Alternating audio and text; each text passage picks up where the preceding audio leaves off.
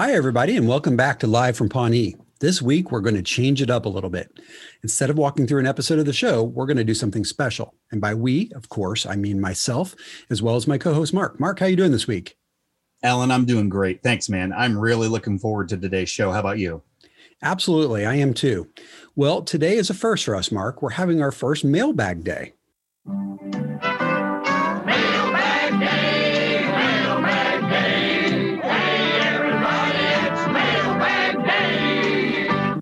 That's right, Alan. You know, the mailroom is bustling here at LFP Worldwide Headquarters. We can barely keep up with the flood of viewer mail. Mark, they're not viewers.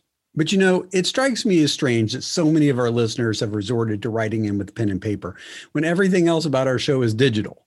Well, I'm responsible for that. What do you mean? Well, you know, Alan, I'm kind of an old-fashioned guy, so I had our intern Constantine transcribe all the questions our viewers have sent in so that they're written down on paper. You know, I think Constantine is getting carpal tunnel at this point, but you know what? I think it's worth it.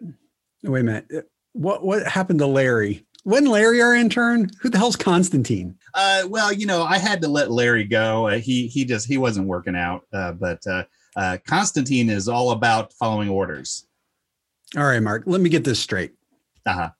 You read the questions that our viewers sent in to our website from livefrompawnee.com, right? They're not viewers, but yeah. Then you called our unpaid intern, Constantine. Uh-huh. And you told him to read the questions online. Uh-huh. And had him write them down. Uh-huh. And because you're a, quote, old-fashioned guy. Uh-huh. Yeah, I like the feel of pen and paper. Wow. Anyway, let's go through some of these questions. Okay, Mark, that's a good idea. Why don't you hand me one of those questions that Constantine wrote down? What? Oh, don't bother. You can just read them online. My God. All right, Mark, let's begin. Where do you want to start? Let's see. Scrolling through. Thank you, Constantine. How about this one? It reads, Dear Mark and Alan, what do you think of Leslie Knope's mother? Oh, that's a good one. Well, Mark, you know what? To be fair to our viewers, why don't you set this up a little bit and tell us about Leslie's mom? You got it. They're not viewers. Okay. So I would say that, you know, so far in season one, at least, and so far for the whole thing that we've watched, Leslie's mother, Marlene Griggs Knope, has appeared in 3 episodes. Okay. And they've all been within season 1. So there was episode 2, Canvassing. Yep. And that was where Leslie invited her to her very first town hall. Yep. There was episode 5, The Banquet, where Leslie's mother was receiving the Tellenson Award for public service. And there was episode 6, Rock Show, which, depending on if you watch the producer's cut or not, there was either a scene with her, with Pamela Reed, or it was just her on the telephone. But either way, Leslie's mother kind of set her up on a blind date with the 62-year-old city manager from Eagleton. There you go. Yeah. So as I recall, you know, what do I think of her? I think I can probably sum it up by telling you what Ron thinks of her. As I recall, Ron said he gave her a nickname because she's so terrifying, and it's the Iron Shredder of Pawnee. Oh, that is actually a great way to sum it up. I'm going to take a slightly more tactful route, although I definitely agree with that. Uh-huh. And I'll say that I like the character of Leslie Knope a lot. And I've said that before on several podcasts. And because of that, I want what's best for her, doggone it. I know it's cheesy, but you know, I want her to have an awesome, supportive mom. And so it makes me sad anytime her mother is, well, her. It seems like she toggles back and forth between either being kind of ho-hum about her relationship with Leslie, or she's intervening in a way that is either questionable, blackmail, or insulting, blind date, you know. Yeah. So I think especially early in the early episodes, that's totally true. Later on, you know, as the series goes on, I think it changes a little bit and for the better. I think I've already said that, so I'm not saying anything new here. But, right. You know, in this context, we're kind of putting up with this version of her for a while. And while I think it's probably funny on paper, it's kind of funny on video. Yeah, I guess I would say that's true. If I had to speculate, just from what we've seen of Leslie and how over the top she can be, I'm sure to be fair to Ms.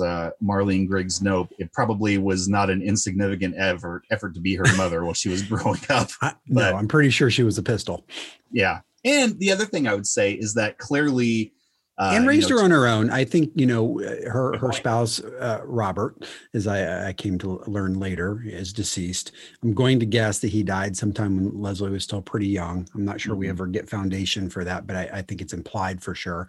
So, you're right. I mean, she was holding down a full-time important job and raising, the little whippersnapper Leslie, who had to be a handful. And she's got some interesting proclivities to begin with. Right. And also I would say, I guess, to be fair to her as a character, she's obviously very smart.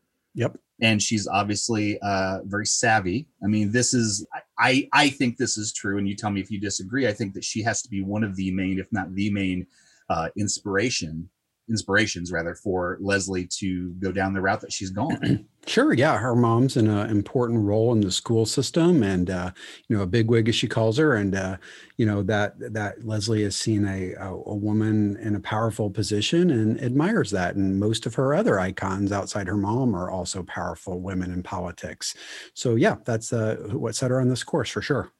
That's a great point. The last thing I can think of to say is, whether or not I like Leslie's mother as far as her interactions with Leslie and how she treats her, I love Pamela Reed. I know we've said this before, but terrific. I think she does a great job, and she's very funny, and so I enjoy it when she's on scene. I just wish that she was, I guess, a more appropriate mom for Leslie, but yeah. Yeah. Again, though, some of the moments are pretty funny, I got to admit, but they also created a little more than a little bit of cringe at certain moments, for sure. Oh my gosh, yes, absolutely. Yeah. I'll say one quick thing about Pamela Reed. We both agree we really like her. Think the first time I ever saw her was probably in the movie Kindergarten Cop. Yep. That's the first one I can remember until I looked her up again, and then I realized she had been in The Right Stuff, and a couple of other movies from that era. So she's been in some really great movies. She was in Junior with Danny DeVito and Arnold Schwarzenegger. Some really funny movies. Interesting. All right, nice. All right. Well, I'm going to pick another question. All right. Ready for this? I am so ready. All right. Dear Mark and Ellen, what do you guys think of mockumentaries like Parks and Rec and The Office? Oh, I like that one. I like that one a lot. One. Yeah. Yeah. All right. Who do you want to go first? I'll say something short and then you can react to it and we'll just go from there. Okay. I think The Office is brilliant. I think Parks and Rec is brilliant in a similar but different way. And I think that the intention of Parks and Rec was to kind of be the next thing, the next sequel to The Office, if you will. And we've joked about this on the podcast to date about, about Rashida Jones being, a potential, a mole. I love the foil helmet theory that, she's the same character she played on The Office, but in Witness Protection, hiding out in Pawnee, Indiana. And, actually on paper, it's not that crazy, right? I mean, Pawnee is supposed to be this tiny little town. And if you got to hide out somewhere, it's not a bad place to hide out. Look, say what you want. The theory has not been disproven. Good point. Yeah. That's a good point. Well, hopefully one day we can get, Mike Schur and Greg Daniels on our podcast. I've offered them lots of money and they have not responded except with that restraining order. But if it ever happens, we can ask them.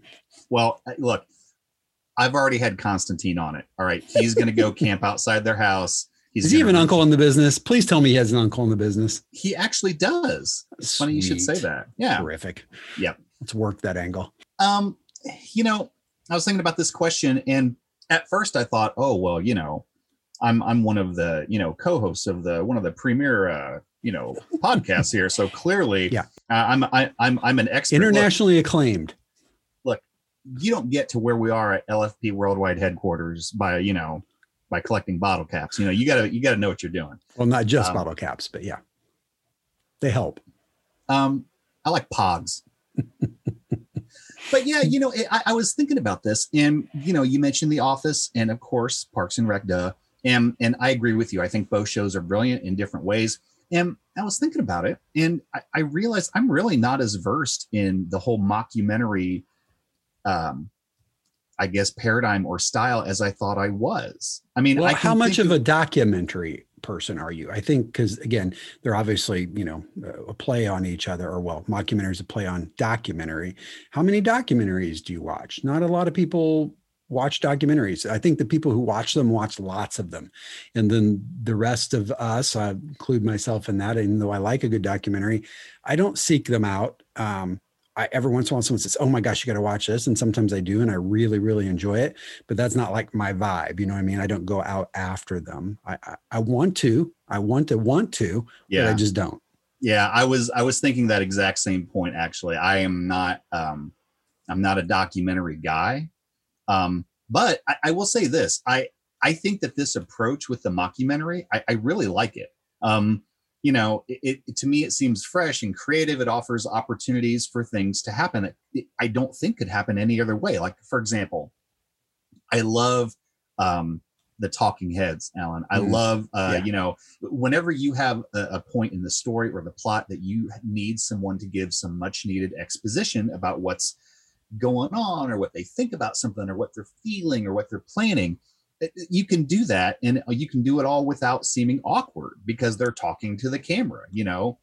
Otherwise it would just be like, you know, me saying, gosh, Alan, let me tell you about what's going through my mind right now, and you're like, okay, that's dumb. Alan didn't want to hear that. The other thing that I know we've talked about before is all the great tricks that you can do with the camera. Like one is zooming in for spy shots. You know, you zoom in from far away and you give the audience the distinct impression that they're listening to something or seeing something that they really shouldn't be. It kind of makes you feel like, as the audience, like you're actually the one sneaking around and it's true, being privy to all this stuff. And that's a really cool thing. Yep. It's usually from behind a plant or something, you know, fuzzy and obscure is in the way between the camera and the you know, the 2 or 3 people in that conversation. And we're just happen to be dropping in on it because they've forgotten that they're all wearing body mics. Right. The only thing I would say is, you know, it occurred to me, usually when I watch the show, I watch it like I usually do. I just let my mind go on autopilot. I relax. I don't think too hard about things. For crying out loud. This is a sitcom, right? Right. I mean, so you got to talk about it every week. Apart from that's a good point. Yeah. So I'll say it like this. For me, particularly, because, you know, I think suspension of disbelief is fairly easy. Yeah. However, I will say that every now and again, it will occur to me, for whatever reason, that for a certain shot or a certain screen or whatever it is, it seems extremely unlikely or improbable that the, in quotes, documentary crew would be where they happen to be to get the shot that they are, you know, either because they're like within someone's house, or like, you know, I'm making stuff up, but like, you know, if someone got kidnapped, you know, would you really have a documentary crew member in the trunk of the car with you? I mean, like how would that happen? And then for a split second, I'll go, wait a minute, that's not right. And then, you know, a second later I laugh real hard, and then, you know, I forget about it. Well, and both The Office and Parks and Rec have great examples of, you know, that kind of the journalistic, you know, principle, I guess, that, you know, the crew is not there to intervene or interfere in any way. They need to let whatever's happening happen without influencing it, and show it, you know, Michael falling in the koi pond, for example, or, you know, I mean, just all kinds of things, driving his car into Lake Scranton there because the GPS told him to in The Office. Oh, and then, numerous examples here in Parks and Rec as well, where, you know, maybe in real life that, you know, that person might say, hey, you know, don't drive into that lake because I don't want to get my $10,000 camera wet. Nope, but they might not. Film it. You never know. They're just going to film it. I mean, let it happen. This is good comedy. Let it happen. Right. Yeah, because for $10,000, you can't make this stuff up. No, this is gold, Jerry. Nice. But Well, have you know, and then I think the other thing that's interesting too, in terms of mockumentary slash documentary is, you know, who did The Office, or we know The Office came before Parks and Rec. So did The Office invent this? No. You know, I did a little bit of side research on this one because I've seen a lot of mockumentaries in the past. You know what the first one is that I can remember? I don't know if this, I'm sorry, I don't know if this is where you were going, but the first ones that I can remember were the movies, starting with Spinal Tap. Yep. Spinal Tap is definitely one of them. But, you know, again, not the earliest for sure. There are works going back to the 30s. Wow. And some people even say kind of War of the Worlds in some way with Orson Welles, the radio show, which was like 1938 or so, was also kind of a mockumentary in a way. It was basically, you know, an April Fool's joke, and people took it seriously. You know, throughout the 60s and 70s, there's a bunch of stuff, including some Monty Python, you know, TV era stuff before they started doing their movies.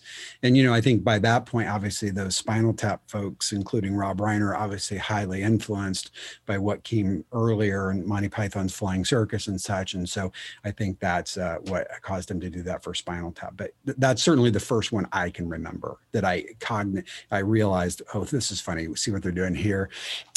You know, and that crew, those, you know, those folks like Christopher Guest and Michael McKean, you know, Harry Shearer, you know, they influenced so many. And then that group kind of stayed somewhat intact with Best in Show and A Mighty Wind. Yep. And those great films. I mean, we love those. We're big fans of those.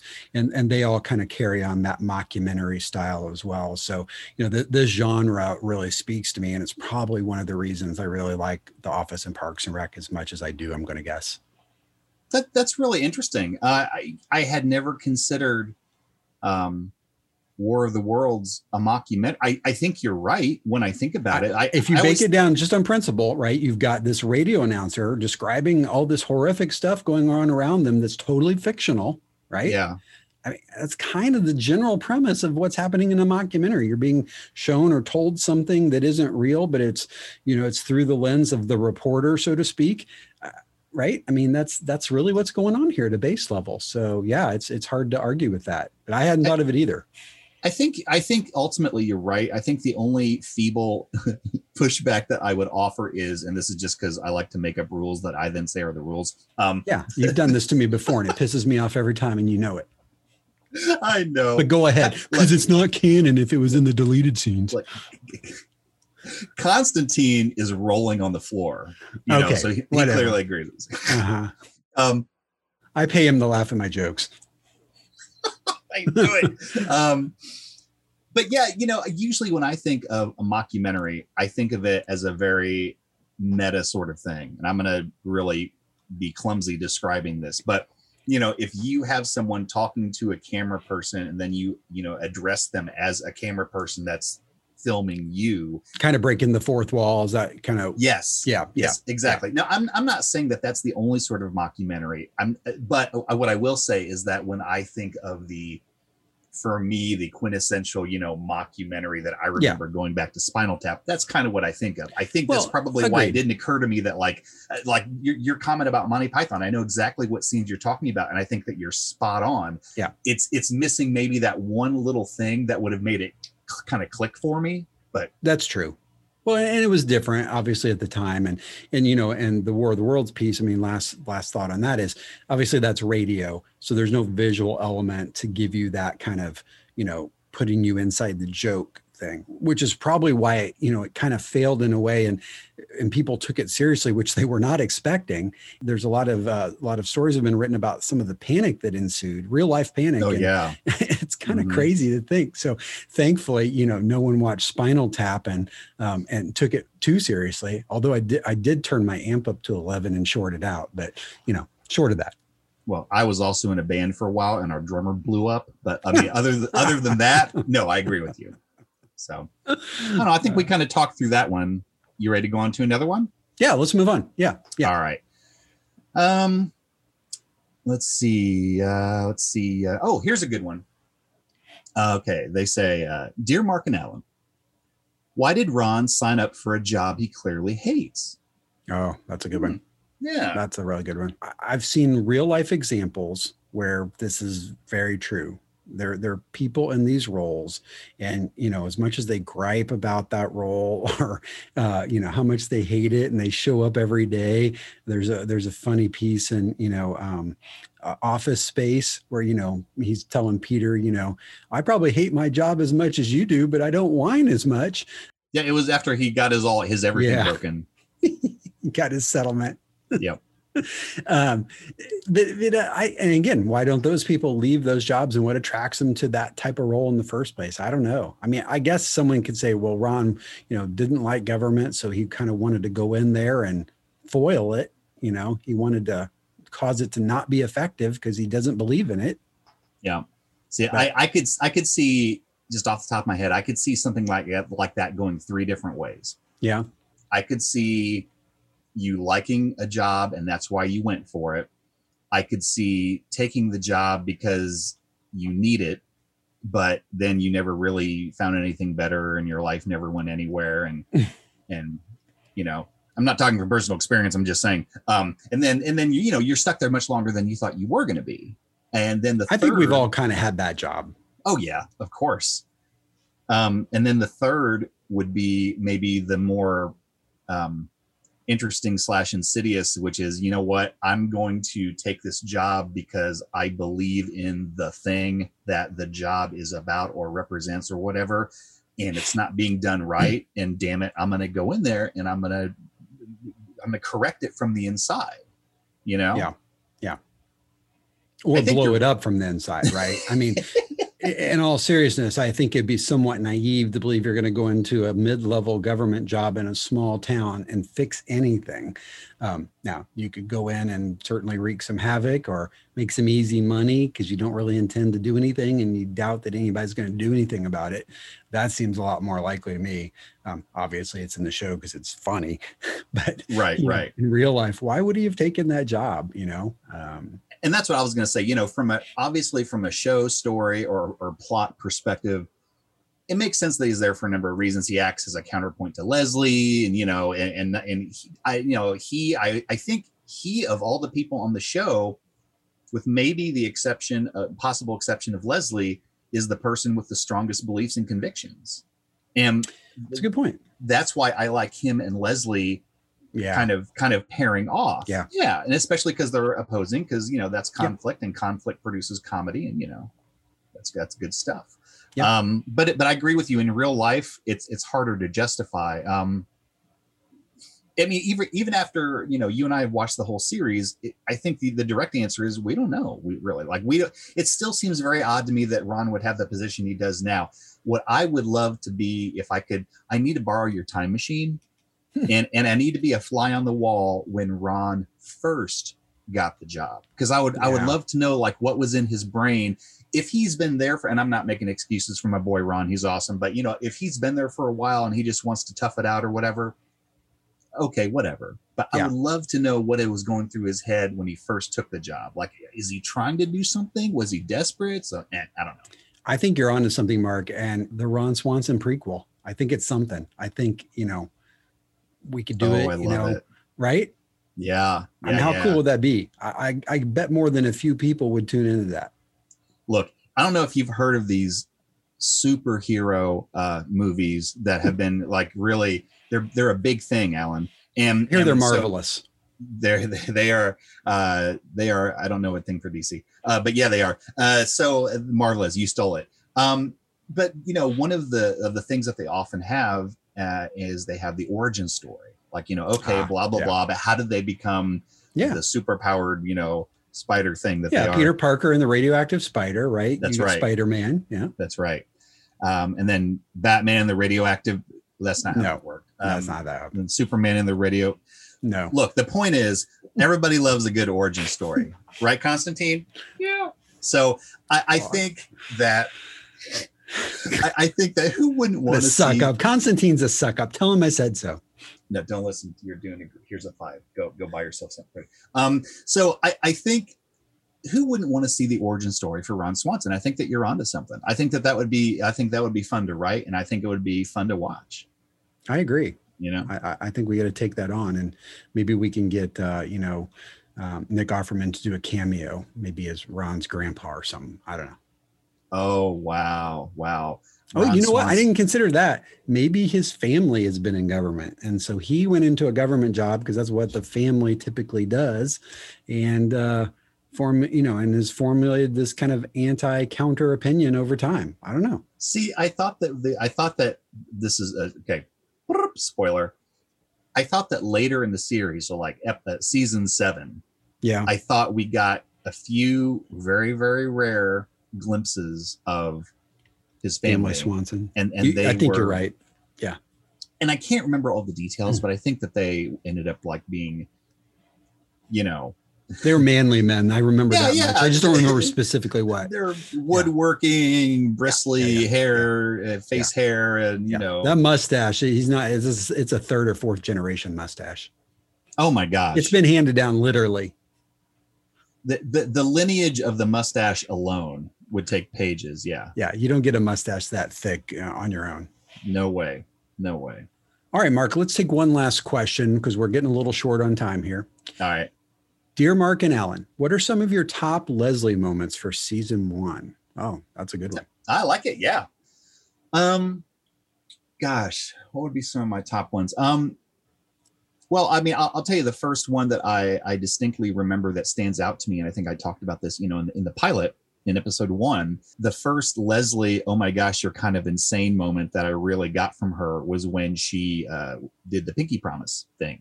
When she and Anne first met, and she promised Anne that she was gonna.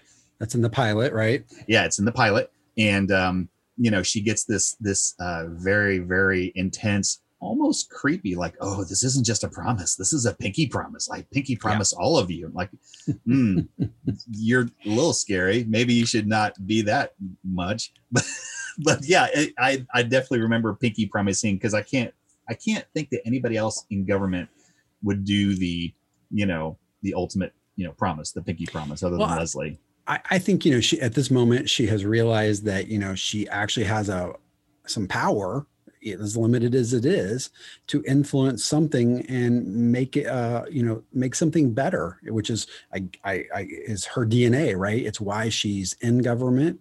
As much as we can't figure out why Ron is, we do know why Leslie is.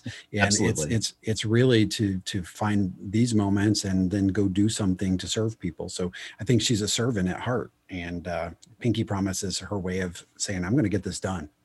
I like it. Yep. How about you? What's one of your moments? I think I had that one. That was one of mine. The town hall there. I really enjoyed that. I think the next one was probably her when she go for the banquet, and she gets the mayor cut at Salvatore's.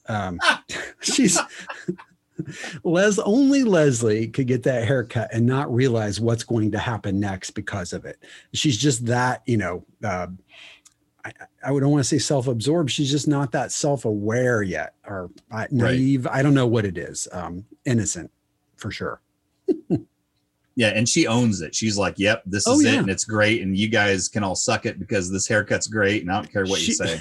She went out of her way to get it. It wasn't an accident, right? Like Salvatore didn't mess up and give her kind of a guyish looking haircut.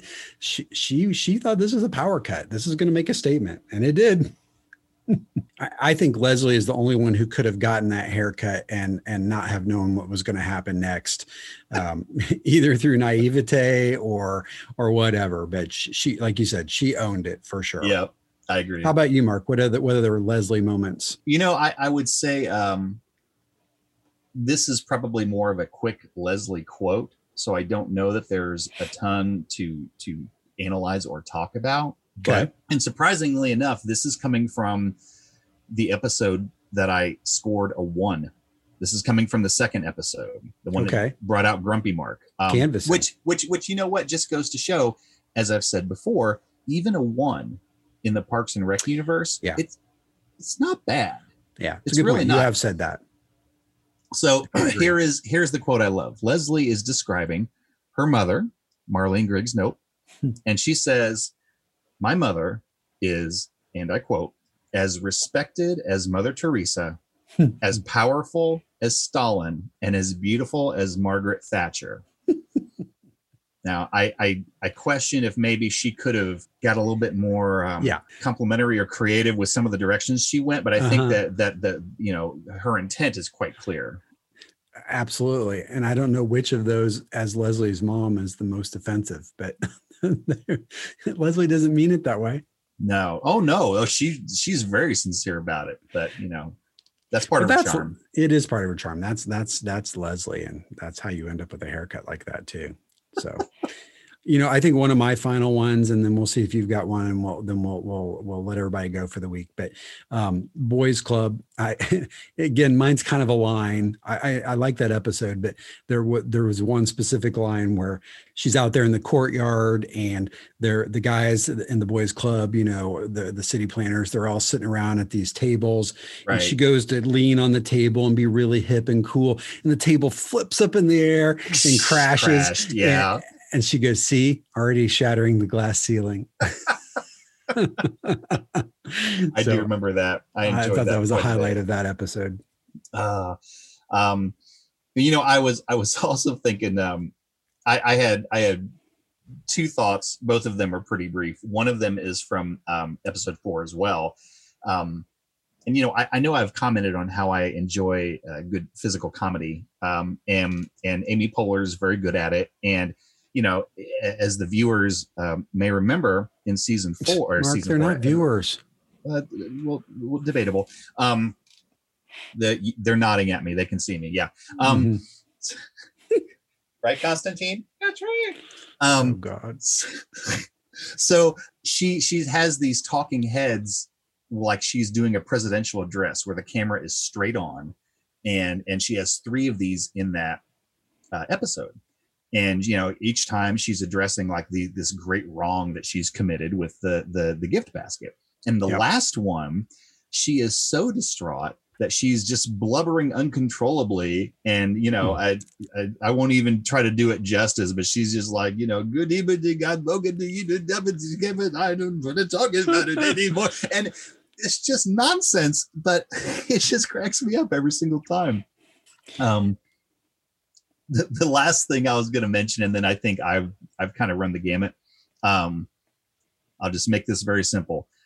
Rock show, Leslie turning down Mark, because you know what? Screw him. Yeah, good for her. That's it. Yeah, that's it. It's about time, right? It is about time at that point for sure. And you know, I think this is a hard question to answer here in the season 1 wrap up, right? Which is kind of what we did this week.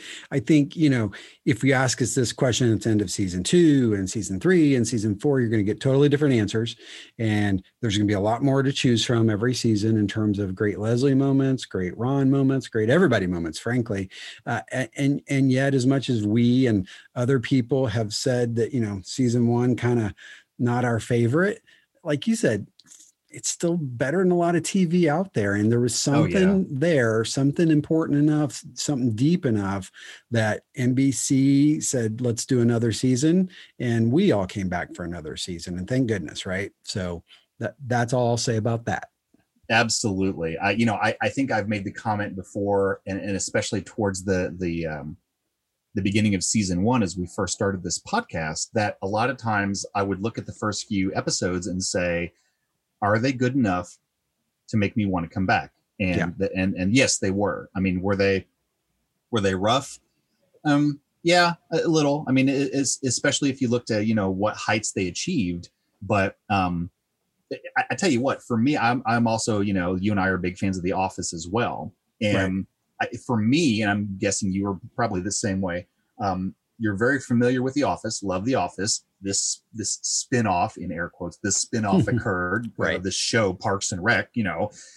Watching season 1, it hasn't reached its zenith yet, so it kind of felt like the little sister of The Office. Like I don't want to say in an inferior way, but it wasn't quite there yet. And yet I think season 2, actually at the end of season 1, I think it started to come into its own and say, you know what, I'm not your little anything. I'm here to rub shoulders with you.